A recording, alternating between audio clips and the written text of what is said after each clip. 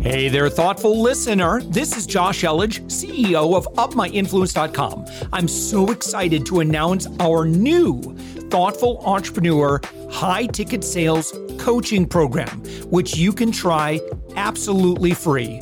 No credit card needed. Head to UpMyInfluence.com/free.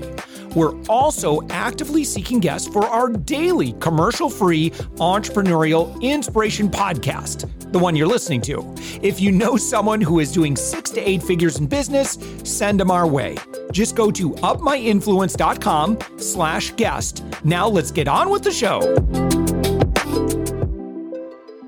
With us right now, it's Brian Fritton. Brian, you are the CEO of Havoc Shield, and Havoc Shield is found on the web at havocshield.com. Brian, thank you for joining us. Thanks a ton for having me, Josh. All right, give us the overview. What is Havoc Shield?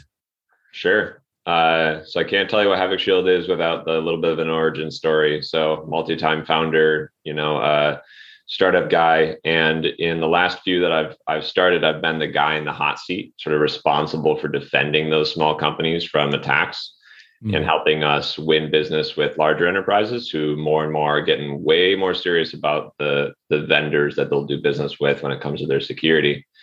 And it was a really tough thing to do because I wasn't originally from the security world. I was a software engineer, and what we had to do inside the building, not being able to afford the $250,000 a year starting security salaries is kind of build up our security program ourselves to be able to protect ourselves and use security as a competitive advantage in winning customers. And so when I got out of that last business, I said, this has got to be a problem for other folks, and found that absolutely it is, right? Talking to other CTOs, directors of engineering, folks like that, found that people get stuck in this hot seat, given that extra responsibility a lot. So what we did is kind of like what TurboTax did for, complicated tax prep. We took the ocean of, complexity that is the cybersecurity topic in small business, and we baked it into a step-by-step plan that, your existing team, your non-experts can execute on. Yeah. Brian, if we don't do it your way, what is the common way of addressing cybersecurity within, how do maybe old school providers that would be serving your audiences, how do they do things differently? Yeah, so a number of folks will engage contractors, and contractors are great. Like we regularly work alongside very well-experienced professional cybersecurity practitioners. The problem with always leveraging those folks is A, they get expensive quite fast. B, to do all of like the early foundational stuff, the 101, the 201 level types of things that, frankly, unfortunately, a lot of us still don't have done. No judgment, but a lot of us still don't have done. It's sort of a really expensive way to get it done. And then nowadays, with everyone trying to get more serious about their security, these people are booked for months in advance, right? And you need to get serious about it now. The other side of it is frankly non-consumption, which is just sort of unacceptable anymore, right? Just people doing nothing in security. And that's usually where we find people are moving from. And now they're saying, I got to be proactive about this. I'm seeing it slow down in my revenue, my pipeline. I'm seeing my people in my ecosystem and my industry get attacked and deal with the types of financial and reputational impacts. I don't want to deal with that. I'm getting maybe declined, or my insurance is going up because I haven't been able to answer those types of things.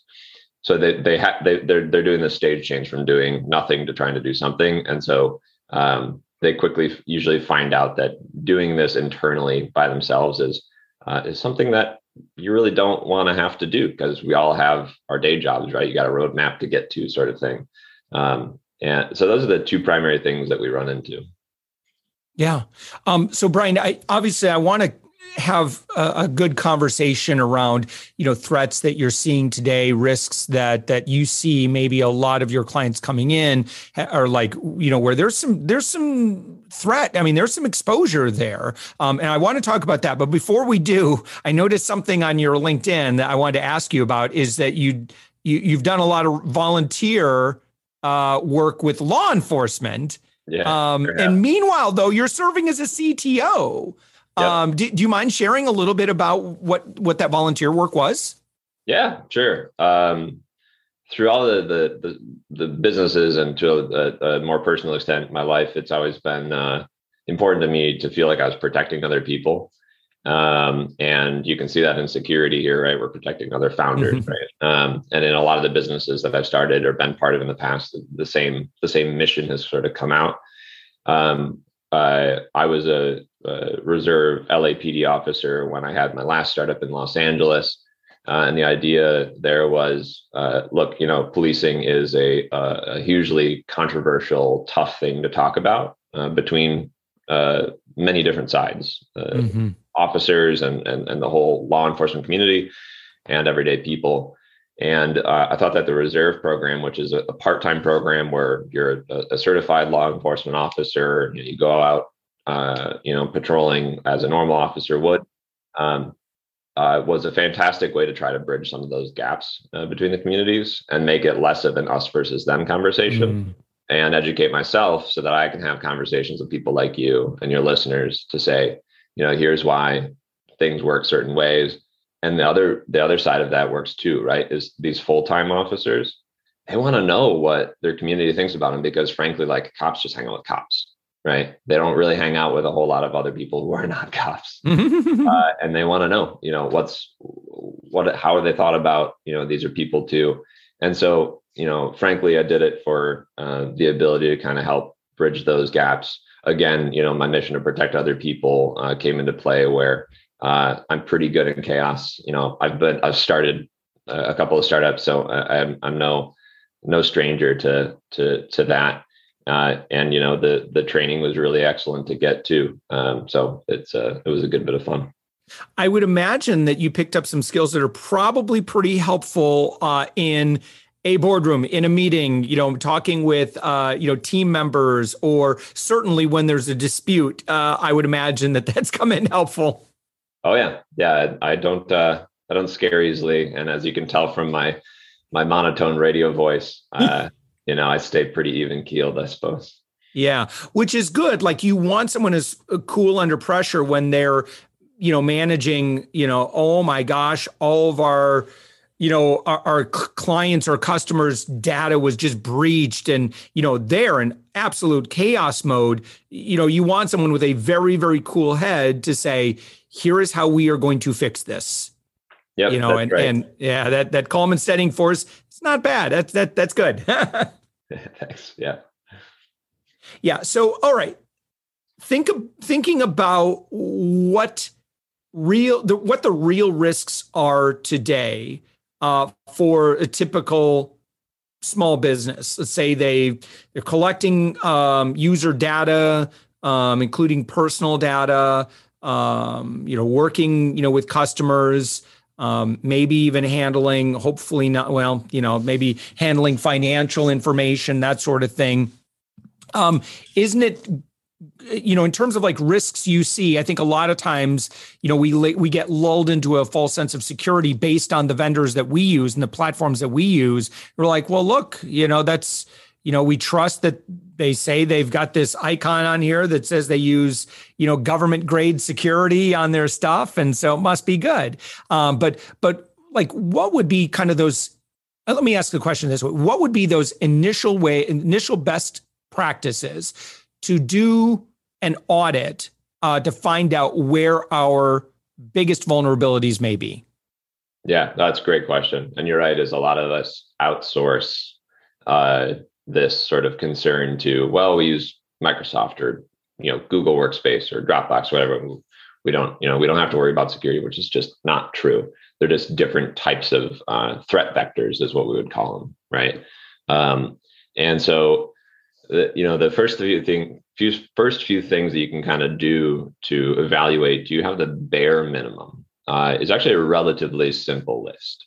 The first thing is your logins. So it's really, really easy to get caught up in a phishing message, to go to the wrong website, to have another company like Dropbox or someone else get breached and your passwords get exposed. And so getting a hold of your logins, your keys to the castle is unfortunately easier than a lot of people think. And so one of the very first things that I tell everyone, personal, professional, is go and enable multi-factor authentication. Mm-hmm. Multi-factor authentication, right, is that like the code you have to type in after you type in your password. A lot of people see it enabled by default now on your bank accounts and stuff like that. If someone gets a hold of your account information, they got to have that code too, and that just makes it that much more difficult for someone to get access. We like to say use the app, don't use text messaging, because there's a lot of attacks that folks can use to get a hold of those text messages too. It's not foolproof in any way, but it's a whole new brick wall in front of attackers. So that's the first thing. The other thing is actually less technical. The thing is, people are very often the problem here, and they can absolutely be the solution, so that you can have as many technical defenses and abilities to recover from attack and all that good stuff.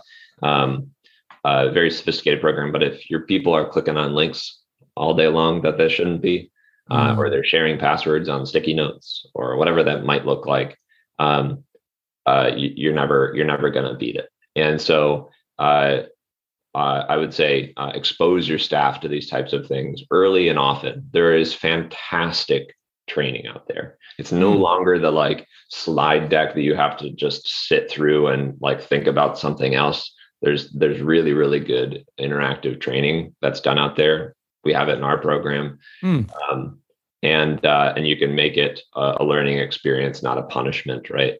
And so train your staff how to spot different types of attacks, different phishing emails, different social engineering attacks. So people calling into your company, pretending to be a customer or a vendor and getting you to change a password or a bank account information.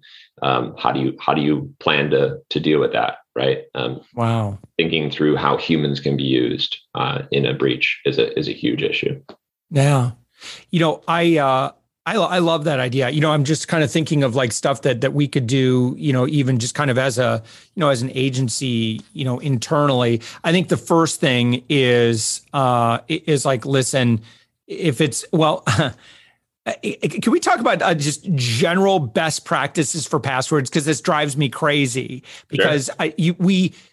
In the old days, you could use the same password for everything. Like you shouldn't, but that's kind of what everyone did, right? And it was that same password. You used it over and over again. Then you changed the last letter to a number. Then you added an exclamation point to it so you could kind of keep up with the requirements. Yeah. I'll let you say it. What do you think of all that? Yeah. No, it's passwords are the bane of my existence, and everyone's, right. You just want to get into your account, right? So there's some new technology coming up that I think have a good chance of making passwords a thing of the past, but it's going to take years and years still, obviously. Wow. But I've heard of that. What is it? So there's new behavior-based and what I'd call hardware token-based, that like you've got your security keys and things like that, that work together. So they measure the biometrics of how you type, for example. And then they pair that with, hey, do you have a security key installed? And are you logging in from the same place you usually log in? So more of these behavior types of things paired with some of the biometrics that act as your password, that do away with the need necessarily for a password. I heard that the CAPTCHA images, like where they say, click all of the images that contain a crosswalk or a truck or a bridge or whatever, right?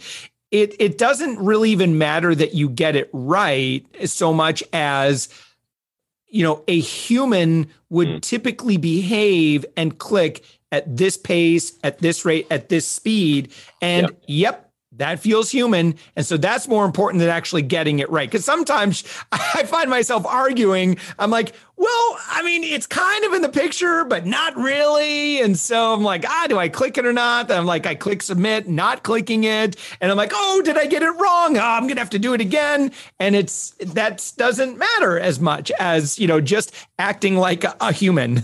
I get angry when they say click all the pictures of planes, and they put a little red X on what's obviously a plane. But no, you're right. There's a lot of secret sauce and stuff like that, and they can measure that behavioral stuff, right? Where your cursor ends up clicking and how often, or if you unclick something and re-click the other thing and all that sort of stuff that, you can train computers to do too, but it's kind of a cat and mouse game, just like, a lot of stuff in security. But on passwords, we still have to deal with them, which again, I think is several years still, even with the new technology coming out. There's been updated guidance from lots of very, very respectable firms in government and the private sector that say, actually don't make people change their passwords, because that's all they're going to do, right? They're going to use the same password, but they're going to add a 1 and an exclamation point at the end. And attackers obviously know that's what people normally do too. So instead, what's recommended is that you have a password that is at least 12 characters long. Anything under that can routinely be breached in days or weeks, where if you've got 12 characters, it's measured in multiple months, if not years and years. And so use a 12 character minimum long password. Yeah. It actually doesn't matter so much at that point if you're mixing character case and symbols and numbers and all that stuff, but it can't hurt. The biggest thing I'll say with passwords is unique on every single thing you use. And I know that sounds hard because how are you going to remember 12 plus character long passwords that are different for every single thing you use? Use a password manager. Right. They are, if not free, extremely affordable. They will help you store everything securely. Unique password for everything. They'll autofill the login form for you, so you never have to type it in anyway. This is one of the first assets that are included in our plan that we help you roll out to your whole team. And we include not only one for your work, but we also give everyone a personal one too. And they don't talk to each other. You just get them, right? So it keeps everything safe, because with everyone sort of working remotely, there's a lot of people working on their remote, their home networks and their home computers. So you got to keep the employees safe personally too. Yeah. Brian, we spent so much time on this, and I really appreciate that. When folks go to Havoc Shield, one thing that they'll notice is that when they click on pricing, which everybody does, you have your pricing. Yeah. Tell me about why you do that. Yeah. I mean, a lot of stuff in the security industry, Josh, is just like unnecessarily complex and jargon filled and hidden behind the curtain and built with a lot of fear, uncertainty, and doubt. We wanted to be different, right? We take that TurboTax analogy pretty seriously, right? So everything from how we use language, to describe what we're doing, to the design of things, into how we represent ourselves to possible customers is sort of taken into account there. And frankly, if I'm a small business owner, if I'm a head of a financial advisory firm or a fintech startup or whatever it might be, I'm shopping for something that's going to help solve this problem, right? Then I want to know really what this is going to cost, because we all have budgets and we can't afford several $1,000s a month to get started on this. And we feel that our value proposition, the things that we include, the problems that we solve for you, making it easier to win customers through security and protect yourself from those types of reputational financial impacts, are well worth the value. And we think that we can expose our pricing and not hide behind any sort of marketing tactics or sales techniques that are kind of slimy behind the scenes sort of thing. We want to make sure that it's as simple for you to give it a try and know what you're getting into as possible. Yeah. Yeah. And that website, again, your website, Brian, is havocshield.com. When folks go there, what would you recommend? You got a 14-day trial. You've got a Oh, I see right here, like, what's this run a vulnerability scanner? Are you showing like what it looks like when you use the tool? Yeah. So we Cool. try to expose the tools that are inside the tool, the tools that are inside the platform, so that you know what's going to be available to you. One of them is a vulnerability scanner, right? There's the password manager that we talked about, the training and all that sort of stuff. We make a free trial available so you can go and try those things, right? You got to see, hey, is this actually going to be usable by non-experts? Hey, is it something that I can roll out that I feel comfortable with extending to my team? And so we have focused on making sure that you have that opportunity if you don't want to talk to a human as much. The thing there that I'll say is we are a product company. We take the ability to lead you through your security program front to back, online in our product. But we also understand that security is like a sticky, scary topic a lot of times, and you just want to talk to someone that can answer your questions and that you can trust and have a conversation with. So we invested really heavily in client success, and so you can always see that like the second CTA there on the website is or book a demo, right? And we've got that chat badge on the bottom of every single page for the most part. That reaches our client success team, who are very, very well suited to answer your security questions, customer or not. So depending on where you're at in your security journey, what you're up against, if you just got the security questionnaire from a customer, you don't know what requirements you're supposed to meet from a compliance perspective, because there's lots of them, especially in the financial services industry. Just reach out, talk to us. We'll have a conversation. We'll point you in the right direction. Yeah. All right. Brian Fritton, CEO of Havoc Shield, your website, havocshield.com. Brian, thank you so much for joining us. Thanks, Josh. This was great.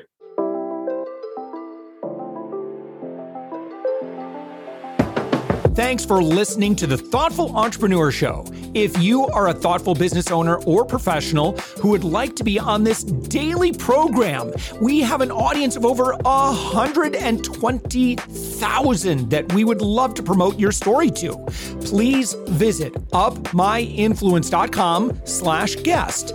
I'm also so excited to announce our new Thoughtful Entrepreneur high-ticket sales coaching program, which you can try absolutely free. No credit card needed. Head to upmyinfluence.com/free. If you got something out of this interview, would you share this episode on social media? Just do a quick screenshot with your phone and text it to a friend or post it on the socials. If you do that, tag us with the hashtag #UpMyInfluence. Each month, we scour Twitter, LinkedIn, Facebook, and Instagram. We pick one winner from each platform, and you get crowned king or queen of that social media. What do you win? Well, we will promote you and retweet you and reshare you and your business to over 120,000 social media fans, totally free. Can you also hook us up in your podcast player right now? Please give us a thumbs up or a rating and review, and we promise to read it all and take action. Thank you if you've done this already. We believe that every person has a message that can positively impact the world. Your feedback helps us fulfill that mission. And while you're at it, please hit that subscribe button. You know why? Tomorrow, that's right, 7 days a week, you are going to be inspired and motivated to succeed. 15 to 20 minutes a day. My name's Josh Elledge. Let's connect on the socials. You'll find all the stuff we're doing at upmyinfluence.com. Thanks for listening, and thank you for being a part of the Thoughtful Entrepreneur Movement.